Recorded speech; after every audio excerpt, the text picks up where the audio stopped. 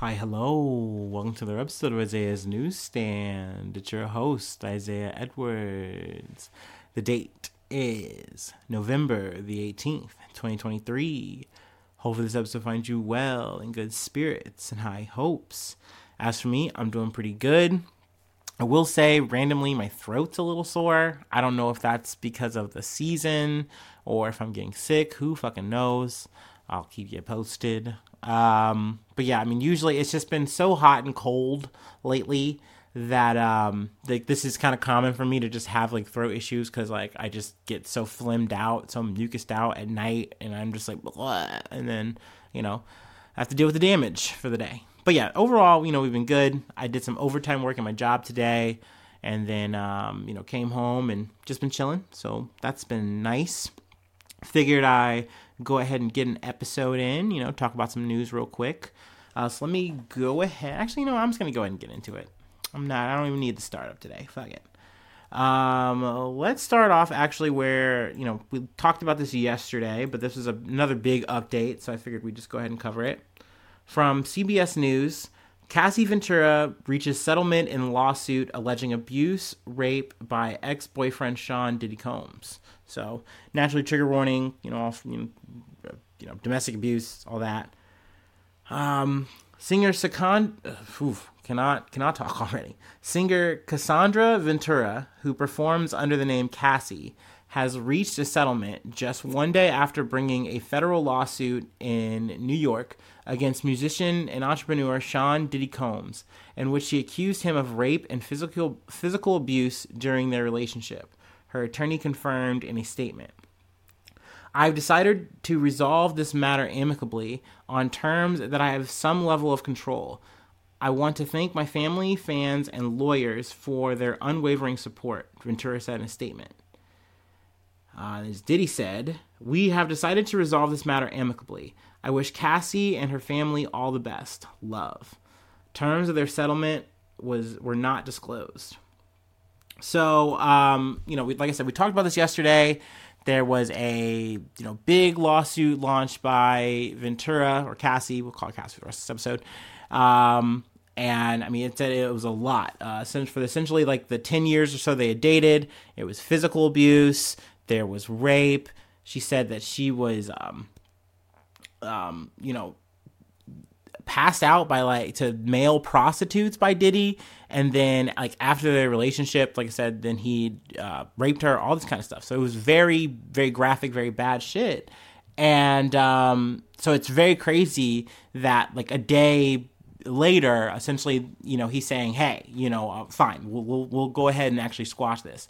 Now, Diddy had alleged that Cassie wanted $30 million, or she was going to, go public with this kind of information, and he said, no, I'm not going to pay you that.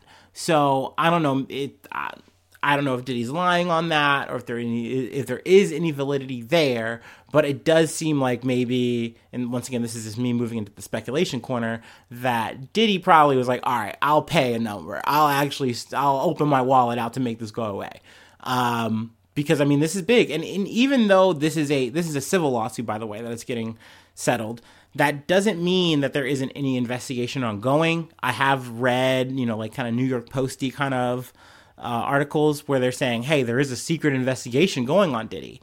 Also, we talked about in the last episode that another ex of Diddy has come out and said, yeah, I was an ex right after Cassie.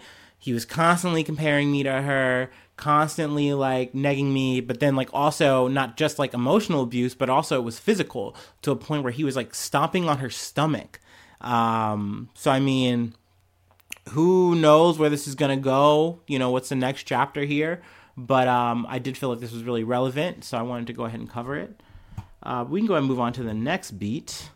From the Associated Press. Shooter kills security guard before being fatally shot at New Hampshire Psychiatric Hospital. A shooter killed a security guard in the lobby of New Hampshire State Psychiatric Hospital on Friday before being fatally shot by a state trooper, officials said. The shooting happened around 3:30 p.m. at New Hampshire Hospital and was contained to the front lobby of 185 of the 185-bed facility. State Police Colonel Mark Hall said at a news conference.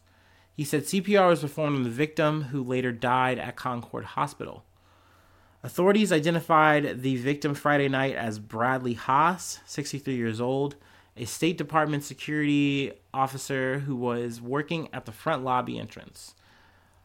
Haas lived in Franklin, a small town about 20 miles or 32 kilometers from Concord.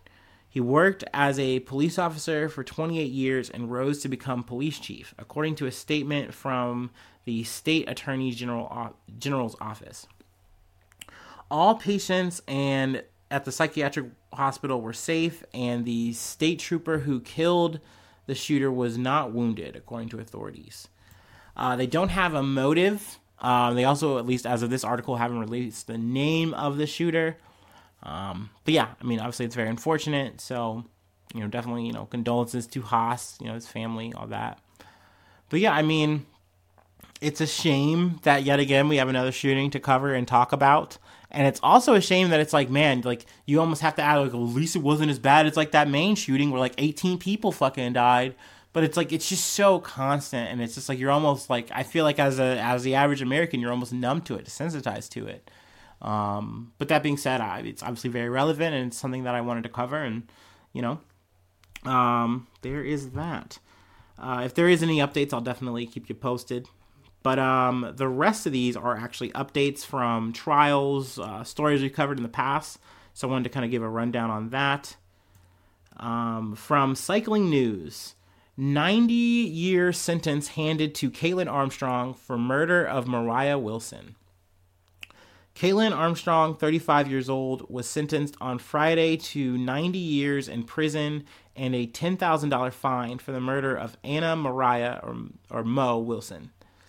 A jury of her peers in Travis County delivered a guilty verdict on Thursday in the 9-day trial at Blackwell Thurman Criminal Justice Center in Austin, Texas. Yeah, it took them less than 3 hours to deliberate and return a guilty verdict for murder. I think it took them maybe 3.5 or so to give her the sentence of 90 years. She was facing up to 99. Now, Wilson, I believe, was dating Colin Strickland.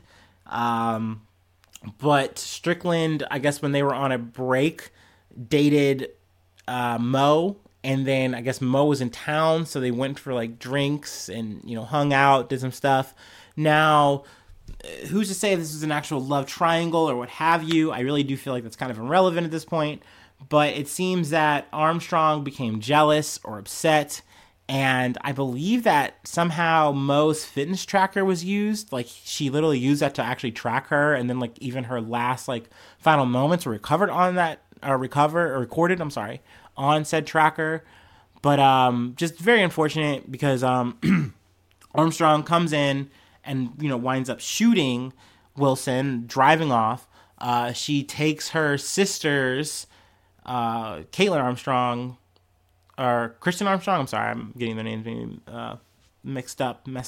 But Christy Armstrong takes her passport and goes to Mexico. And then, or not Mexico, I'm sorry, Costa Rica, and then gets plastic surgery, but then winds up arrested. So, more or less is just putting a nail in this coffin. I don't know if she's doing an appeal. Usually, they do. But yeah, I mean, very, very crazy, very fucking sad. I know there's testimonials from the family, and I just can't imagine. And it was sad just because, someone like Mo, it seemed like she was a really bright light for not just her family, her friends, just, anyone who knew her. And sadly, that was snuffed out by Armstrong over what's seemingly a petty love squabble triangle thing. You know what I mean? What the fuck? But yeah, another update I wanted to cover from CNN. Iowa teen... having some issues here. Bear with me. Iowa teen sentenced to life in prison for killing his Spanish teacher. Jeremy Goodale, one of 2 Iowa teenagers who pleaded guilty to the 2021 murder of their Spanish teacher, was sentenced to life in prison Wednesday. He will be eligible for parole in 25 years. Goodale's co-defendant, Willard Miller, was sentenced in July to life in prison with the possibility of parole in 35 years. Miller is appealing the sentence according to his case record. Goodale and Miller pleaded guilty to first-degree murder in the killing of Nohema Grabber, which occurred when they were both 16 years old. Grabber was a teacher at Fairfield High School, not to be confused with Fairfield High School locally, if you know, you know, where Miller and Goodale were students, a city official said. Excuse me. Grabber was beaten to death, and her remains were concealed under a tarp wheelbarrow, and railroad ties, investigators said. So yeah, I mean, obviously this was a very gruesome, grisly story. Essentially, the students were upset because they didn't get a good grade in their Spanish class, and then they decided that they were going to hatch a murder against their Spanish teacher. So yeah, super grisly, fucked up shit. But yeah, we have one more thing to cover before I let you go. On that note, I am going to take my break.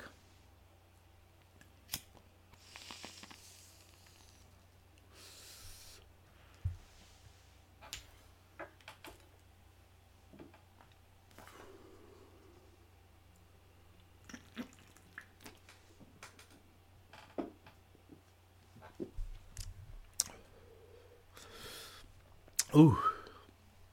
All right. And we're back. From the Associated Press. Man who attacked Pelosi's husband convicted of federal assault and attempted kidnapping charges.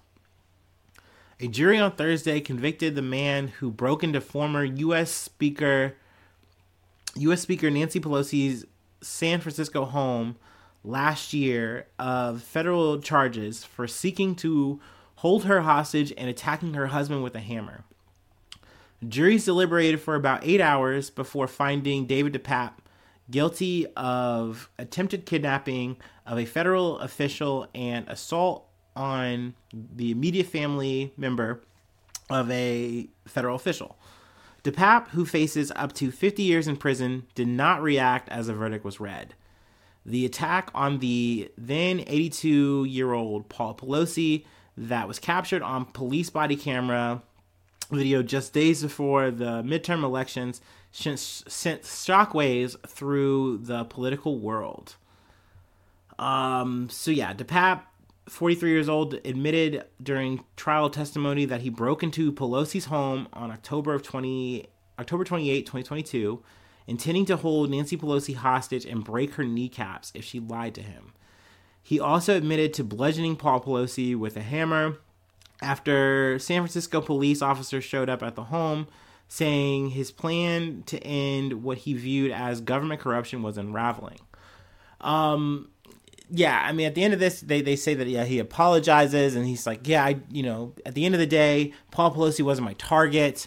I was planning on hitting, like, Tom Hanks and these other political people and shit. I'm like, man, like, I don't see how this sorry is helping you, brother. Like, at the end of the day, this guy was just QAnon to the core. He believed all these kind of bullshit theories. He believed Trump was right. And I mean, sadly, it's not like this guy is alone. Like, there are a ton of motherfuckers who are like this. Usually they just keep it to the online forums, to the Twitter threads or whatever. Usually there's trolls. But at the same time, it definitely seems, I feel like, since, 2016, you've seen an uptick of these motherfuckers actually getting active. And yeah, I mean, literally this dude broke into the Pelosi home, which is crazy he was able to do that. You would think there'd be better security, but, I guess motherfuckers just really weren't on it. And I mean, yeah, he literally holds Pelosi hostage.